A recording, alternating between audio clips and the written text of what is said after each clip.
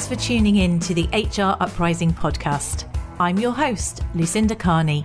The HR Uprising is focused on helping forward-thinking people professionals deliver real lasting value in their organisations.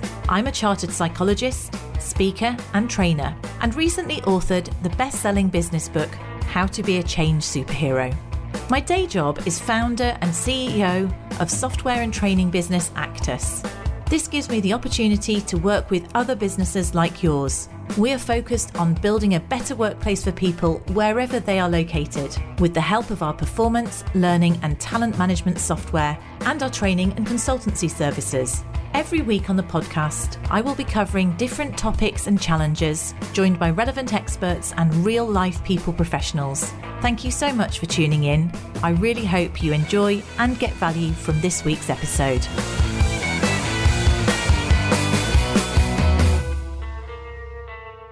Hi everybody, just a quick message to say, if you're interested in working with me on the topic of change, I've just agreed dates kicking off the 30th of September 2021 for our next cohort of Change Superheroes. It's a really small select group we tend to work with. We have three modules, different aspects of change, and you get free 360 feedback. And I run it personally, and I really, really love running this particular training session. It tends to be HR, OD, and occasionally business professionals who are involved in change, and it's really, really practical. So if you're looking for some self-development on the topic of change, then why not take a look at our website and do get in touch if you'd like to know more about that. Hello and welcome to this week's HR Uprising podcast.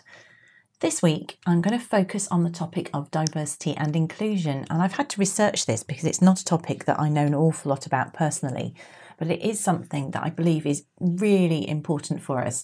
And at Actus, we do monthly themes, and it's our theme for September, which prompted me to do a bit of reading around. And I thought it would be helpful to share some of the research that I've picked up from the CIPD, from McKinsey, from Forbes, from various other sources, and potentially look at the business case that you might want to build if you want to focus in on diversity and inclusion in your organisation, to look at how you might create that business case and get people on board. Because the reality is, if you want to do anything about it, and there is a strong business case for it, then you need to make sure that you've got senior management sponsorship, as is the case with so many things that you might do. So starting out, when we're talking about diversity and inclusion, I'm sure you would all know this, but what are we actually talking about here? We're talking about recognising that although people have things in common, they're also different in many, many ways, and that's absolutely fine. In fact, and valuing and celebrating these differences is a way in which we can be more inclusive, but also that brings some very strong business benefits, which we'll talk about. So that's what we're talking diversity and inclusion, what we actually what we mean by this. And of course, there are so many areas of diversity, aren't there, that we need to be aware of. I'm sure many of you are more expert than me in terms of the areas that you don't want to discriminate against. But the main topics would be gender, race, age, disability, religion and sexual orientation, in terms of greater inclusivity against these groups and making sure that they're actually fully included. Most of the data, however, is about gender and race, and that's where a lot of the business case data comes through in terms of the visibility of it, I guess, because actually some of the other information people don't always know in terms of doing the metrics on it. So we know there is definitely a challenge in many ways. We know that the gender pay gap, for example, remains stubbornly high. There's too many people, for example, 1 in 9 mothers reported that they were dismissed, made compulsorily redundant, or treated so badly they felt they had to leave their jobs. We know that the gender pay gap in the UK still stands at 17%. And there are lots of reasons for that. It's not as simple as people just actually actively discriminating against it. It's all things to do with economic reasons, cultural reasons. So it's quite complex in terms of addressing these. But when you look at those areas, sometimes I feel if you're an HR person in an organisation and trying to do the right thing, It's how do you motivate or show an absolute benefit of doing this? So you could say, yes, of course, it's the right thing for us to be inclusive across all of the different areas of diversity. We should be fully inclusive. But how do we motivate the organisation to do something about it, if you like? So that's where I thought it was useful to look at some of the business case data. And this source that I found, it was pre-COVID, as in the data for 2019, but they were looking at the difference between 2014 and 2019 when people were becoming very aware about diversity. And as I said before, this is mainly gender and ethnic minority diversity. And they showed that the most diverse companies are now more likely than ever to outperform their less diverse peers on profitability. So they showed that companies that were in the top quartile for gender diversity, and that could be 30% females, that's all, not necessarily, were 25% more likely to have above average profitability than companies in the fourth quartile. So it's quite a big difference between the top and the bottom, and that was up from 21%. And they also found that the greater the representation of women, the greater the likelihood of outperformance. So it does indicate, it does suggest that that is a causal factor, I suppose. So they were saying that companies with more than 30% women execs were more likely to outperform companies in a higher level, more likely to outperform companies with 0 to 30% women, and even more likely to perform those with little or none. And it's a similar story with ethnic minorities. They showed that actually, in terms of increasing ethnic minorities, those organisations, in fact, the difference was even greater. So your top quartile businesses were outperforming by 35% if they had a more ethnically diverse executive team. So this is the senior leaders in there, who I guess are people making decisions. Now, I mean, do we know why this is? Certainly, there's indications that having more diversity means that people are more collaborative, that you would talk more widely, there's more discussion, maybe there's more difference of opinion and people don't go down the route. We know that women on boards can reduce risks, so excessive risk, which may, of course, lead to what we're talking about here is profitability, which makes people sit up and take notice. So if there is less risk, you're less likely to risk your profitability. So that's those are interesting, pretty compelling facts. If you're looking at putting in place some sort of diversity and inclusion activity, or actually investing some time and resources and wanting people to get behind it, those figures are really quite compelling. I would say that 35%, they're stronger than things like engagement. So if we've spent money and we've looked at engagement over the last 20 years or so, then actually this would say to me very clearly that diversity in leadership, and that's not to say it isn't positive elsewhere, it's just that that's what a lot of the research is, definitely seems to show that most diverse companies are now more likely than ever to outperform their less diverse peers in terms of profitability. So I suppose the question is, where would you position your organisation? Where are you in terms of, do you have a diverse leadership team? You might be a large organisation, a small organisation. The McKinsey article is interesting because they say that progress is really slow with female representation on executive in the UK and the US having moved from 15% to 20% over the years 2014 to 2019. Now that's interesting, that to me, because I actually thought an increase of 5% from 15 to 20%, so quite a significant proportionate increase in 5 years, isn't bad. I'd say that's really quite good progress, given the fact that you can't magically pluck someone up from middle management. You shouldn't really be putting someone up there as a token female representative. What do you think? I thought that was interesting. I actually think that's quite decent progress, but that doesn't mean that it's good enough progress.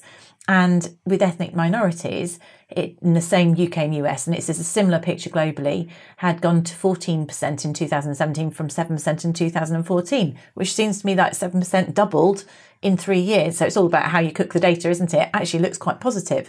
Of course, it's whether you keep on at that level. And again, it isn't tokenism. We don't want tokenism. So really, we want to make sure that we've got a really strong leadership pipeline and it's woven all through the organisation. And I will look at that in terms of a future podcast as where we can how we can try and ensure that, as I say, it's really baked in. So they said that a third of businesses have made real gains. And this is interesting. That means that some of the businesses, only a third have really made real gains, but the vast majority have made little or no progress. And the laggards that have done nothing are more likely to underperform their national industry median, so underperform everyone else in their industry by 40%. So it's quite compelling. The strong sectors apparently are financial services, technology and healthcare. Perhaps you work in one of those. Do you have a strong inclusion and diversity programme? Let us know on our HR Uprising LinkedIn group. Let's have a chat on this. Let's hear what you're doing and how it works. So if you've decided that you want to do more about diversity, and as I said, I will do a future episode on how you might benchmark it and practical ways that you could take this forward. But at a high level, the sort of things that the more diverse organisations were doing that are actually really strengthening their inclusion were the following 5. These are the key things that came out. It was about increasing diverse representation. So we'll talk about that a bit more. It's about ensuring that there's ownership and accountability at executive level. It's about making sure that you've got a fair and transparent approach to equality. It's about making sure that you're really promoting openness and getting in on bias and discrimination and fostering belonging. And belonging, as some of you might remember, I did a podcast with a lady called Aoife O'Brien. We talked all about belonging being the root of engagement. So I thought it was interesting to see that coming up again, making sure that people, whatever they're, you can see actually that not just as an individual, but actually belonging, if you are a member of an ethnic minority or feel different in some way, it's easy not to feel included and not to have that sense of belonging. That's going to lead to disengagement. You can see that that's going to lower performance and vice versa. So if we can address belonging, it's another really key, sounds like fluffy, but actually ends up with business results.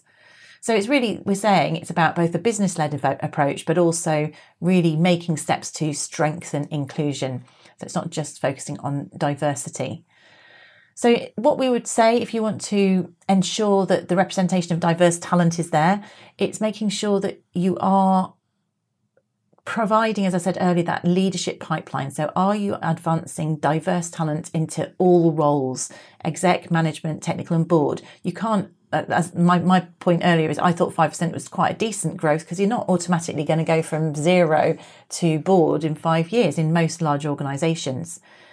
And it does mean that we need to think about things, not just gender and ethnicity, thinking much more broadly about diversity. Do you need to set targets for the representation of diverse talent? Interesting. I definitely think we should be targeting it positively. Do you want to go so far as quotas? Possibly not, because then people feel like they are being devalued. It almost devalues somebody who is a naturally talented. We just want to level the playing field, is what I would say.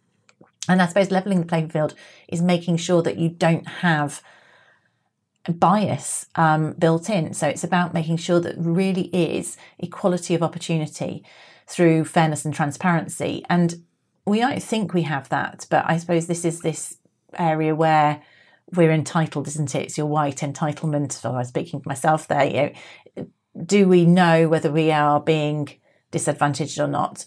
So making sure that we've got measures in place, and I'll come back to this on a future podcast as to how you might evaluate and benchmark where you are with this, using analytical tools, promotions pay processes, etc. Just make sure we haven't got the bias built in so that we can meet those diversity targets.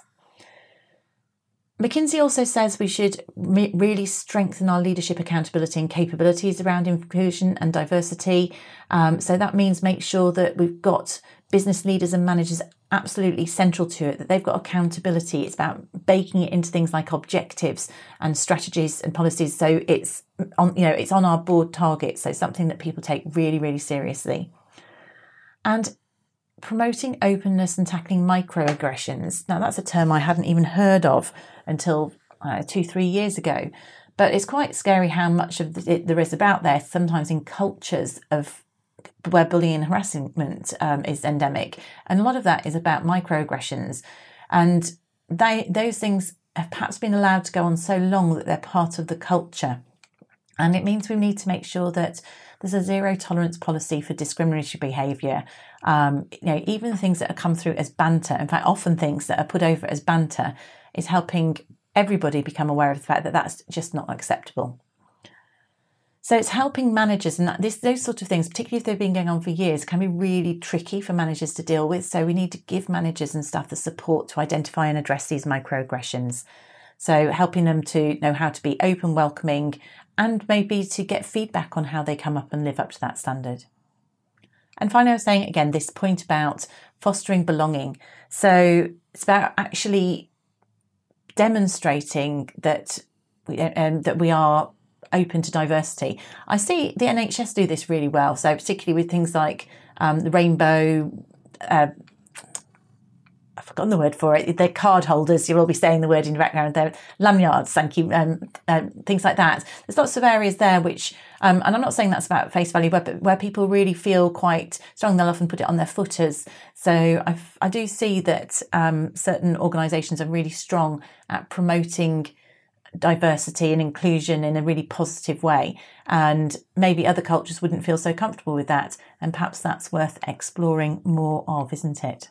So just following on in terms of the whole idea of, we've talked about what we can do, we've talked about why diversity is important, the stats and the figures going up to 2019, and we've also thought about what we can do to promote diversity and the business case for diversity. And just building on that a little bit, one of the things for us all to be aware of at the moment is the fact that actually COVID-19 could erode a lot of what people have been doing.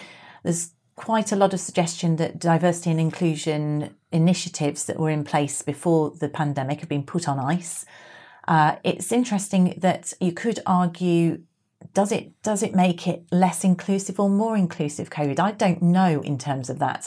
In terms of open-minded, I do believe that maybe working parents may have found homeworking, well, maybe not homeworking with homeschooling, but homeworking, that increased flexibility has made it more inclusive. There's been less maybe of a going down the pub on a Friday night culture, whereas people might feel less included, and everybody's been on a leveler when we're all working virtually, if you're in that kind of white collar role. But certainly some of the roles where people are involved in manufacturing, or some of the lower paid roles, then it is quite likely that it's going to take a greater toll on women and minorities. In fact, that's one of the things that the McKinsey work suggested, that automation is likely to come in, and that is possibly going to have greater issues there. So there's definitely, where there's some wins, there's also some losers, and it's likely to affect those minorities much more so. Rounding off then, so if we are going to invest in this, and we've looked at our business case in terms of profitability, there are other areas in which organisations, the research suggests that organisations will do well as well. So it is about bringing in the right talent. So we're back to people talking about talent drain. I saw something recently about the great exodus, so people are leaving organisations. So what might this do is it might allow people to have more talent. If you're seen to be a diverse and inclusive employer, then you're more likely to bring in more diverse talent, and people are going to be attracted to you. It's very good for your employer brand. So that's a positive. We know also that it should include and improve the quality of decision making. So we know you've got broader decisions we're talking about there. So people are going to have multiple perspectives on problems. They're much more likely to come up with creative solutions. And I think that if people feel able to be themselves part of an executive team, they're going to be more likely to be open and honest. Maybe that we've talked about risk earlier, that reduces risk because they might feel more able to scrutinise each other's actions, and just keeps you on your toes in terms of being a better team, actually, because of course that's what teamwork is all about. They say that diverse teams are more innovative, which would also make sense. If you look at Belbin team theories, that's kind of, it links about being able to get people's ideas. We don't want one size fits all, means that we have the same blind spots. And there was a study that showed that businesses run by culturally diverse leadership teams were more likely to develop new projects than those with leaders that are all very similar but very homogenous. So that's quite key. Of course, employee motivation and satisfaction. We alluded to the fact that if you are illustrating teamwork and you're inclusive, then it's much more likely to improve motivation, satisfaction and engagement. So I would think you'd see a link between diversity and inclusion and engagement. And there's certainly survey data to suggest that where people feel positive about it and they state positive facts, again, that links into their own belonging. And overall, it's about making sure that we feel we're in a great position to grow. We've talked about being profitable. It's about being productive. It's about taking people with us, because it isn't just about money. Although if you're trying to make a business case to your team, to set your executive team to invest in some sort of diversity and inclusion initiative, then, which of course you want to make sure that there's a good case for it in your organisation and you're going to be able to measure the benefit of it, which we'll talk about in a future episode. Certainly, this whole idea here about the fact there's a correlation with profitability and innovation and reduced risk, all of those should be ways in which our business leaders think this is something that's worth getting behind. And that's if they don't think it's worth it just for the sake of it because it's the right thing to do, which you'd like to think they'd all think as well. So anyway, that was just a little bit of a run through the data and the evidence that's out there. So if you want to look up on any of this, most of this I got from McKinsey or CIPD or Forbes, so you can Google it yourself and get more details. Loads of good research out there.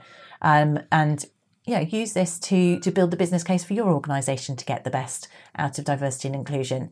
And listen to a future episode I'll do in 2 or 3 weeks on the sort of metrics you might want to do and how you might benchmark it in your organisation and build that strategy, work out where and how to focus. Because now we've generated the business case, we need to think about what it is that we can actually do to make that difference. Thanks as ever for tuning in. I really hope you found this week's episode useful and enjoyable. If you did, perhaps you could recommend us to a friend or colleague, or give us a review on your platform of choice. It really helps new listeners to find us. Now you can access links to any of the information mentioned in this show via the website www.hruprising.com. Further free resources are also available at www.actus.co.uk. There you can also find out more about our software and training solutions. Finally, why not join our LinkedIn group, The HR Uprising, to share ideas and collaborate with other like-minded people professionals. Thank you for listening to the HR Uprising podcast.